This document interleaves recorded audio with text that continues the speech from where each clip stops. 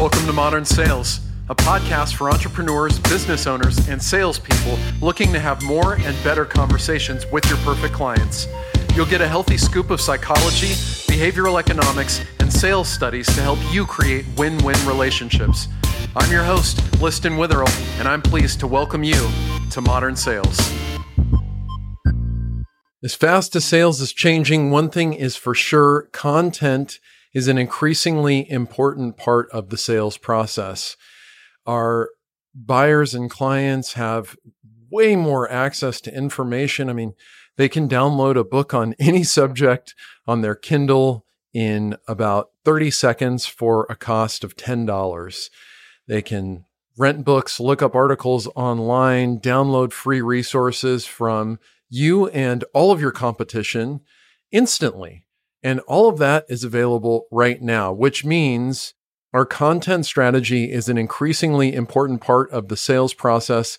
It's an increasingly important part of the enablement process. It's an increasingly important part of reducing the friction that our buyers experience when they're doing business with us, or maybe even just looking to do business with us. That's why I brought on my guest today. He is the Chief Marketing Officer at Hubspot. I'm really excited to have him here because he talks about the role of content in sales and the future of content in sales, including things like account-based marketing, including, yes, of course, we have to mention it since he's from a software company, artificial intelligence. We have a brief chat about that and its role in disrupting and changing the future of sales. One thing that I want to point out to you before you listen to this is I personally do not see a future without human beings in the sales process. So go forth when you listen to this with that in mind. Spoiler alert, Kipp doesn't either, but I just wanted to clear up my opinion on that matter. Yes, you will still be involved in the sales process. And in fact, I believe as things become more automated, there will be a greater emphasis on interpersonal and so-called soft skills in the future more than ever before. So I'm excited to bring you this episode about the future of content in sales with my guest, CMO of Hubspot, Kipp Bodnar. So Kipp, AI is all the rage in both sales and marketing right now, even though it doesn't quite exist in the way that a lot of people think it does. How do you foresee AI being leveraged in a sales setting within the context of HubSpot or even in general? Yeah, I mean, if you think about AI, it's one of those things, anytime you have a new technology, it takes quite a long time to reach its potential. And we're kind of in that phase where you start to see some of the glimmer of that potential, but there's still a lot of work to do to really make that come to life. And so I think if you're a seller, if you're a sales leader, you think about how AI is going to impact your life, maybe not tomorrow, but 6 months from now, a year from now, 3 years from now, it's going to come to fruition in a lot of some simple and some not ways. And so, for example, like one thing that we do right now, we have call transcription in our CRM where you're recording your call within our CRM. We'll automatically turn that call into a transcript, and we'll use machine learning, natural language processing to identify potential follow-up actions. We'll basically scan that transcript and say, oh, do you want to set a follow-up meeting on Tuesday like you had said in your phone call? And that's something that people will experience today. But man, I think there's going to be a lot more additional implications. I think if you're a seller, it's going to come through in a few ways. Right now, most of your time with AI is spent helping you identify who to talk to. And that's certainly a very valuable thing, especially for some sellers who have a lot of potential leads to go after. Kind of following that, after the who to give you a call, what I think it's going to allow you to really do is help deliver the right content and the right message on each individual sales interaction. We all know that sales is a complex job. And especially if you've got a suite of products you're selling, how do you figure out which product you lead with?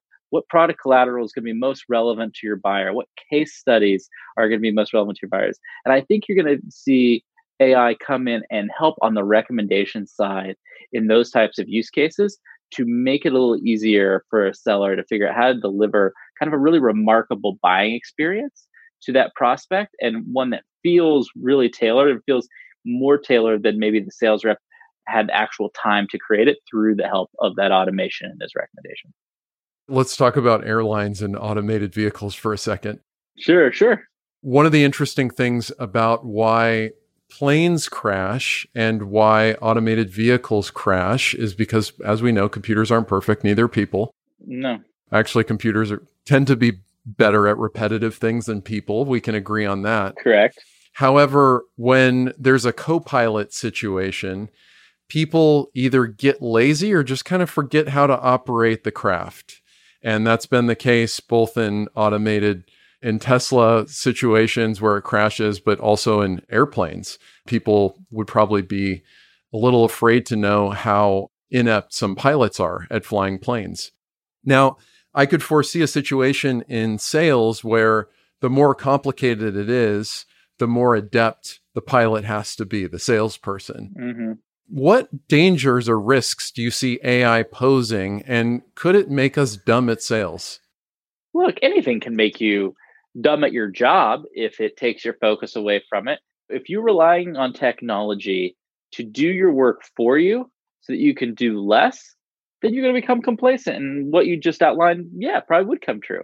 But if you're leveraging technology, whether it be AI or anything, to help give you an edge, to help you be better at the foundation of skills that you have and build better and stronger skills, then it's not. And I think if you're a seller who is determined to work hard, stand out from the pack, be a leader in their organization, then you're going to look at this type of technology as an advantage that you have to build on your own skills. And ironically, I think it's less of a fear in sales than many other professions, because I think sales people, at least the ones I know, they have their own point of view. They believe in themselves, have a lot of self-confidence. And even though they're going to get help and support, they think they're always going to be a little skeptical of it. And so I think that it will be a healthy skepticism and allow them to check and make sure that that help and support they're getting is actually the right thing for the deal they're working on. And so it may happen across some disciplines. I think it's less likely to happen in sales than many others, to be honest.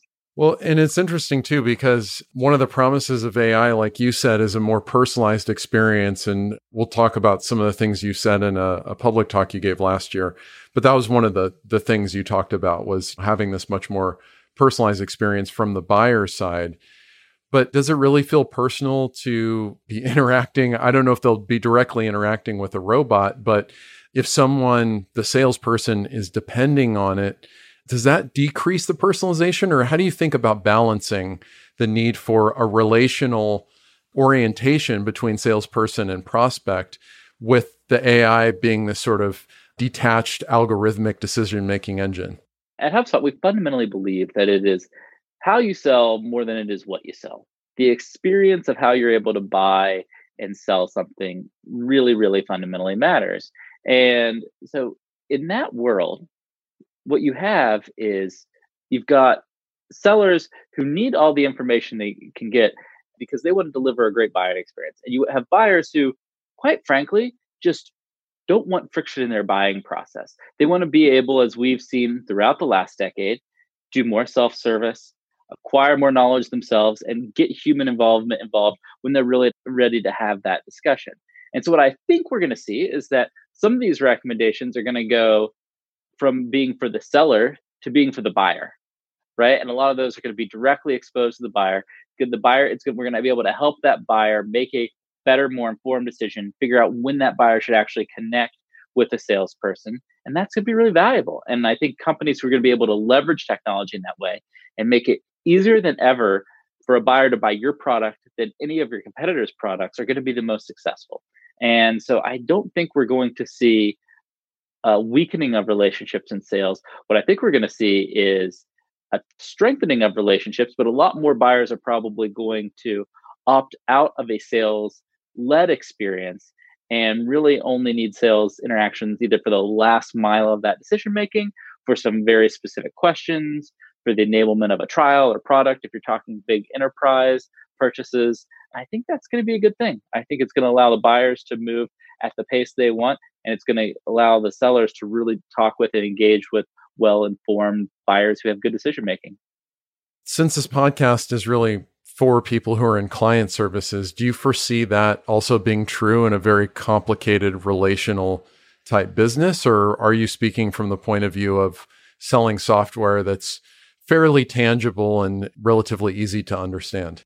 I think you're going to see that manifest in every business. I think the degree to which it does is obviously going to change on the complexity of the product and the service and the customization. Obviously, if it's very customized service offerings, that's going to be harder to do, but you're still selling to some target buyer, right? It's not like you have 10 different buyer personas if you're a services company. You probably have a handful, couple of buyer personas if you're running client services. And so I think because of that, you're going to see technology, one, be able to make that buying experience easier for both the seller and the buyer. It's going to enable you to really focus to the level that you need to. I don't think it's going to be a one size fits all. It's always going to become a little less applicable as you go into those edge cases of real custom products and services.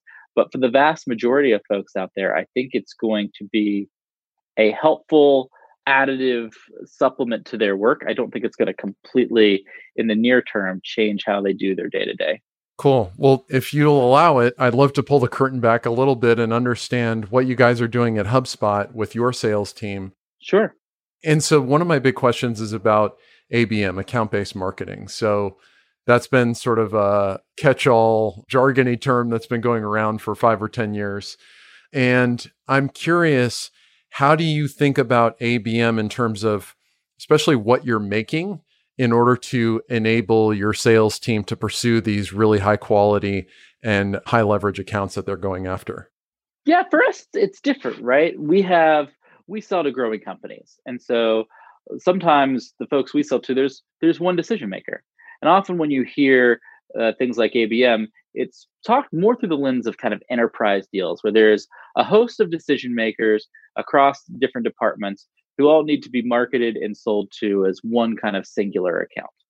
So there's a large part of the selling that we do that's just doesn't fit with that.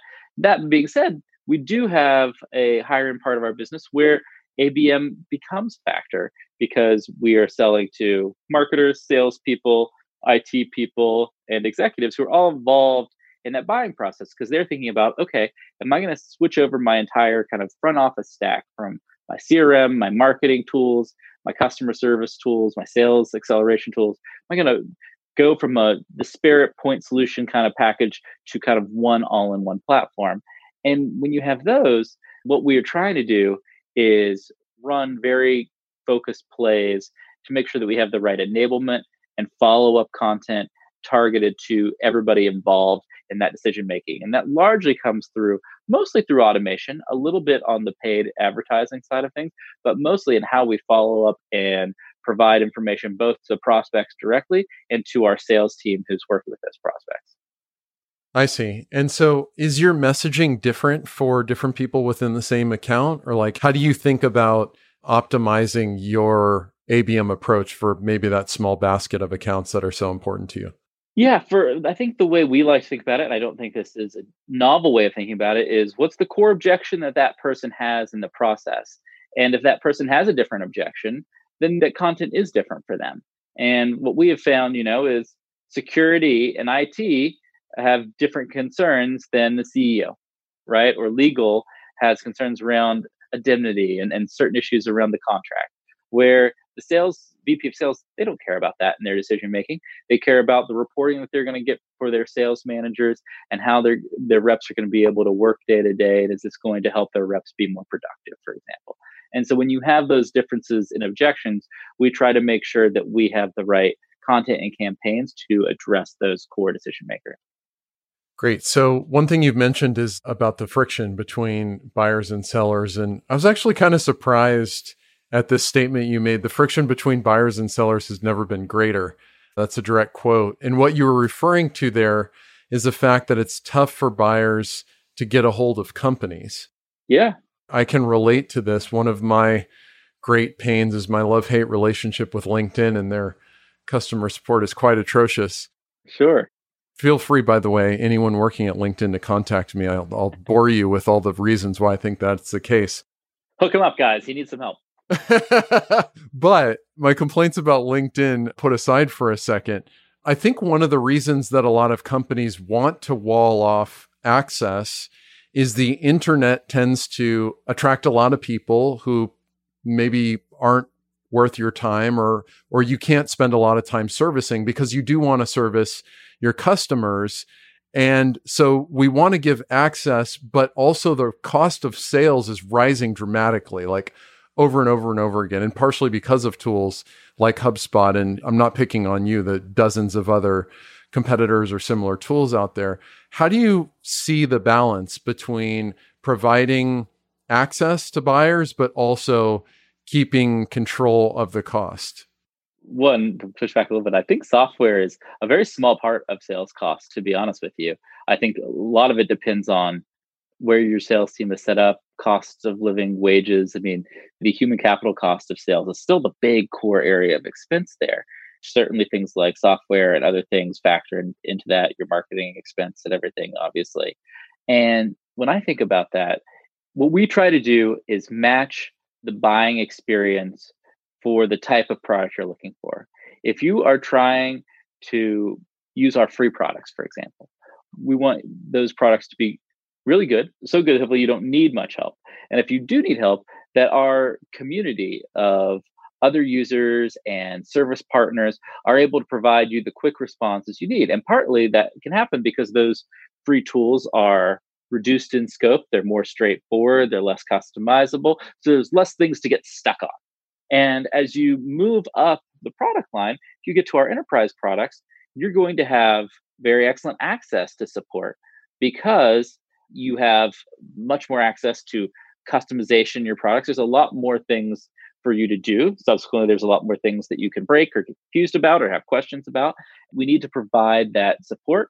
We also know that there's more people involved in that buying process. So where you might not, if you're using a free product, you'll never talk to a salesperson at HubSpot hardly, unless you're maybe considering upgrading.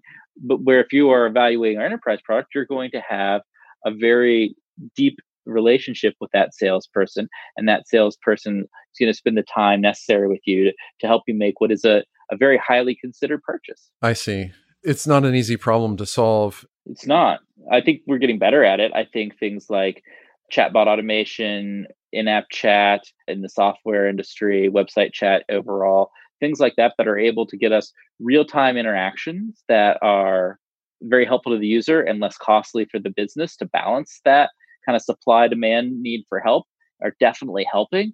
But I think it's going to continue to evolve as we go about it. I don't think there's a perfect answer, to be honest with you.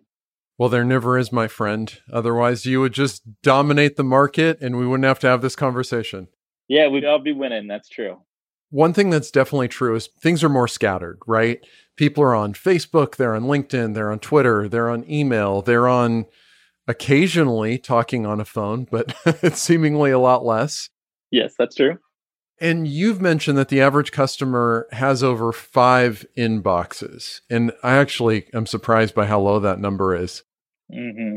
I'm wondering, are we headed into a paradigm where sales and marketing are so sufficiently complicated that competition can only occur at scale? And like the small kind of growth-oriented company can't really compete in this world?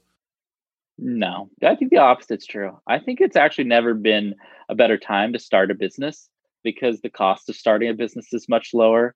The ability to scale has never been easier. That comes with some complexities and some trade-offs for sure, right? And I think there are a few things that play there. One, the world bundles and unbundles. Like that's what we know for certain. And 10 years ago, you had this very unbundled internet. And it was a little easier to be discovered, right? Because Google, Facebook, Twitter, they were all much earlier in their monetization. There were way less ads, PPC ads on the Google search engine result page, to put it very simply, right? In just one way that you can get discovered. And now there are a lot more today. And so it's a little harder to get discovered maybe today, but that just means that you have to be better at different channels, right? Like we see the growth that Instagram, YouTube's going through. What it actually tells you is you have to be a little bit better at video and visual communication than you had to be 5 years ago. And I think small businesses that are really good at understanding who their audience is, removing that friction out of their buying experience, making it really easy to buy with you, delivering a great product or service that creates really great word of mouth that's actually going to fuel more people to discover your business. can be more successful today than ever before. And I think you're seeing platforms reduce that friction. Facebook just at F8 released they're going to integrate a shopping cart with Instagram. So if you're somebody who sells online, for example, you're going to be able to transact right there, whether that be maybe for a service product on the B2B side of things or a $10 product on the consumer side of things. And I think that reduction in friction is a really remarkable thing that's going to have big impacts on businesses that take advantage of it. I'm just thinking maybe of much smaller businesses than you're thinking of. Let's think about your SMB market, right? 50 or fewer employees. Like, what's the likelihood that they're going to be able to optimize for 3 to 5 inboxes, even within using a tool like HubSpot? Well, yeah. So I don't know that if you're a 50-person company, that your job is to optimize for 3 to 5 inboxes. If you're a 50-person company, your job is to optimize for the most important inbox to your audience and get good enough at that you can then grow to be a 100-person company or a 200-person company. And then you can start worrying about the next inbox, right? As companies grow, they have the ability to expand their area of focus. If you're a 30-person manufacturing company, maybe email is the inbox that matters in your market and you get really good at email marketing and that works for you. And that's what's going to set you up to have your next stage of growth. That's awesome, right? I think what a lot of those small businesses that are embarking on their growth trajectory, the mistake they made is trying to take on too much too early. It's when you're just getting started, it's like, what is especially on the marketing side of things, what is the primary channel for growth that you have? Now can you get really good at driving growth through one channel? And once you have that ability, then you can expand to other marketing channels. Love that. So let's talk about something related to what you just said, and that's distribution. And we could probably spend several hours just on this topic. Of course, it's very important. You said that distribution is one of the things that a lot of businesses get wrong when it comes to creating content. Let's maybe not use HubSpot as an example because of your gigantic organic reach and email list, but how do you recommend your clients and customers approach distribution if they have, say, a thought piece or a white paper or some other crucial piece of content that they've recently created? Yeah. The most simple advice I can give on this is that too many people create something without thinking of the distribution as part of that creation process, right? It's like, oh, I have this thing I want to tell the world. Let me create this thing, and then I will figure out how to get it to them. And fundamentally, the core thing that we do that I think any successful company does and successful marketer does is say, oh, before I create this thing, how am I going to get this to people? And based on that method of distribution, how does that inform how I create this thing? And some examples of that. If I'm going to get this to people through search engine optimization, okay, well then what is the topic that I'm trying to rank for? What are my supported pieces of content? Where am I going to get links to this piece of content from? Those are all part of the process of creating and publishing that piece of information. If I am going to distribute this idea through Facebook, great. Like, what does that change? Oh, that means that the first 3 seconds of my video has to be catchy and compelling and immediately communicate the value prop, or nobody's going to watch it. And it's just going to fall flat. Nobody's going to discover it. This is Facebook. Oh, I'd probably need a little bit of money for ads to start to see the initial discovery of that video, for example. And so depending on the story and how you're telling it really depends, and how you're distributing it depends on kind of the holistic approach you need to creating it. So even if you're a small business, if you're a 20-person business, you've got one marketer, maybe you're doing an email newsletter and one blog post a week, great. But think about, how are you adding people to your email newsletter subscription so that that email newsletter gets to more people? And what topics you're optimizing for your blog so that your blog gets read and discovered by more and more people? Okay, so let's talk about email. I think this is a big one. And obviously, email has the advantage of having less intermediaries controlling the channel, which is a huge deal. Yeah. What are some ways that you think about adding people to your email list? Are you a proponent of maybe not buying a list, but creating a list and just adding people? Or how do you think about that at HubSpot? There's less gatekeepers in email, but wow, deliverability and spam and the savviness of the kind of email regulatory world that's out there has never been better. So buying lists is just a bad idea. You're just going to get flagged, you're going to get dinged, and you're not going to be able, messages are never going to reach any of those people after you send one really bad email out. What you want to do is figure out offers for people to come and join and participate in your list. And so, first of all, what is the value proposition to anybody for being on your email list? Is it that they're going to learn something specific, that they're going to get special access to something that they wouldn't have already get? Whatever that is, then how often are they going to get it? Are they going to get it every day? Are they getting it once a month? Are they getting it once a week? It's about how you set expectations for them. And once you set expectations for them, then there's a few things you can do. One, if you've got a blog, then you ask people to subscribe to your blog or email newsletter there, because your blog is going to bring people in. If you are, we talked about LinkedIn, we joked about LinkedIn earlier, but LinkedIn has a new documents feature. And maybe you have a call to action in your LinkedIn documents that, hey, if you really like this document, we share more of these through our email newsletters, subscribe here. And it's about creating content to get people opting in to your email list. And some of the most popular ways are holding webinars, publishing ebooks, sharing content like documents and everything on social networks like LinkedIn. Those are the ways that you're going to do it. And maybe initially you have a small group of friends and families and customers that you seed the first couple of emails to, and that they help spreading. Because once, what we've found is, as you continue to build your email subscriber base, one channel you have is those people forward your email, if it's good, to other people. And you're going to get more and more subscribers through that. So there's a flywheel effect that really comes into to happen once you get more than a few thousand people to subscribe to your email. And so it's getting that first initial base of email subscribers that can be tricky. And so you kind of have to create the content, positioning it in a clear way so that people will discover it and come and opt in to the work that you're sharing. Excellent. So as we think about content being such a crucial part and obviously built into HubSpot's DNA, such a crucial part of the sales cycle, I know that you guys also sort of famously have a very large outbound team as well, or at least you did at one time. How do you see the balance of sales and marketing changing even within HubSpot moving forward? Do you think SDRs will still be a big part of your acquisition strategy, or will that start to fade? At HubSpot, we see our inbound channels and inbound demand makes up the vast majority of the sales we have. And we think that's going to continue to happen because it's a lighter friction experience.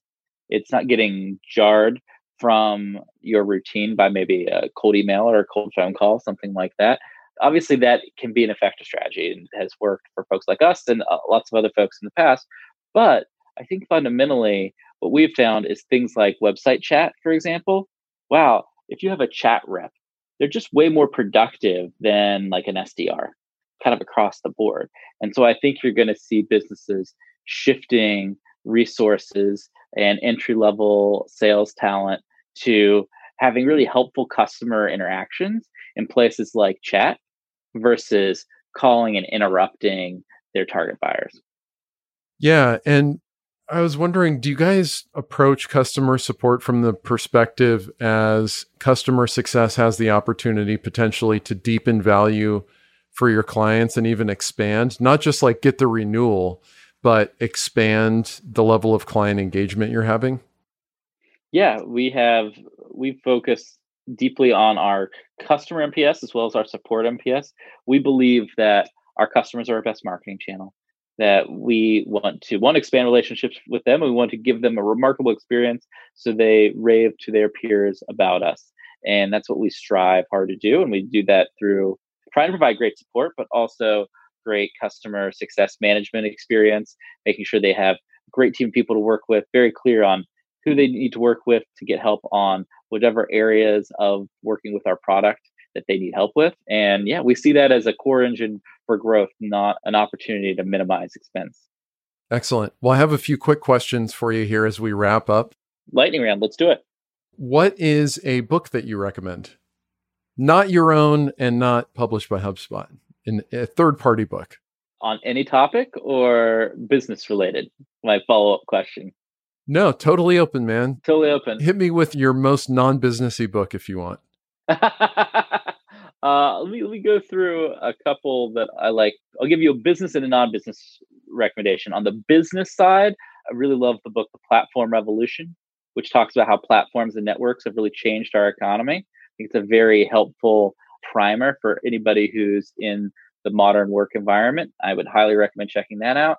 And I'm really into, there's a female poet who I will butcher her name, but it has a book of poetry called Salt. It's like Nahira Wiend. I butchered her last name, but if you just look for a Salt poem book on Amazon, you'll find it. And she writes some pretty remarkable poetry, and I've been reading that lately, and I would recommend people check that out. What is one habit or routine that you couldn't live without?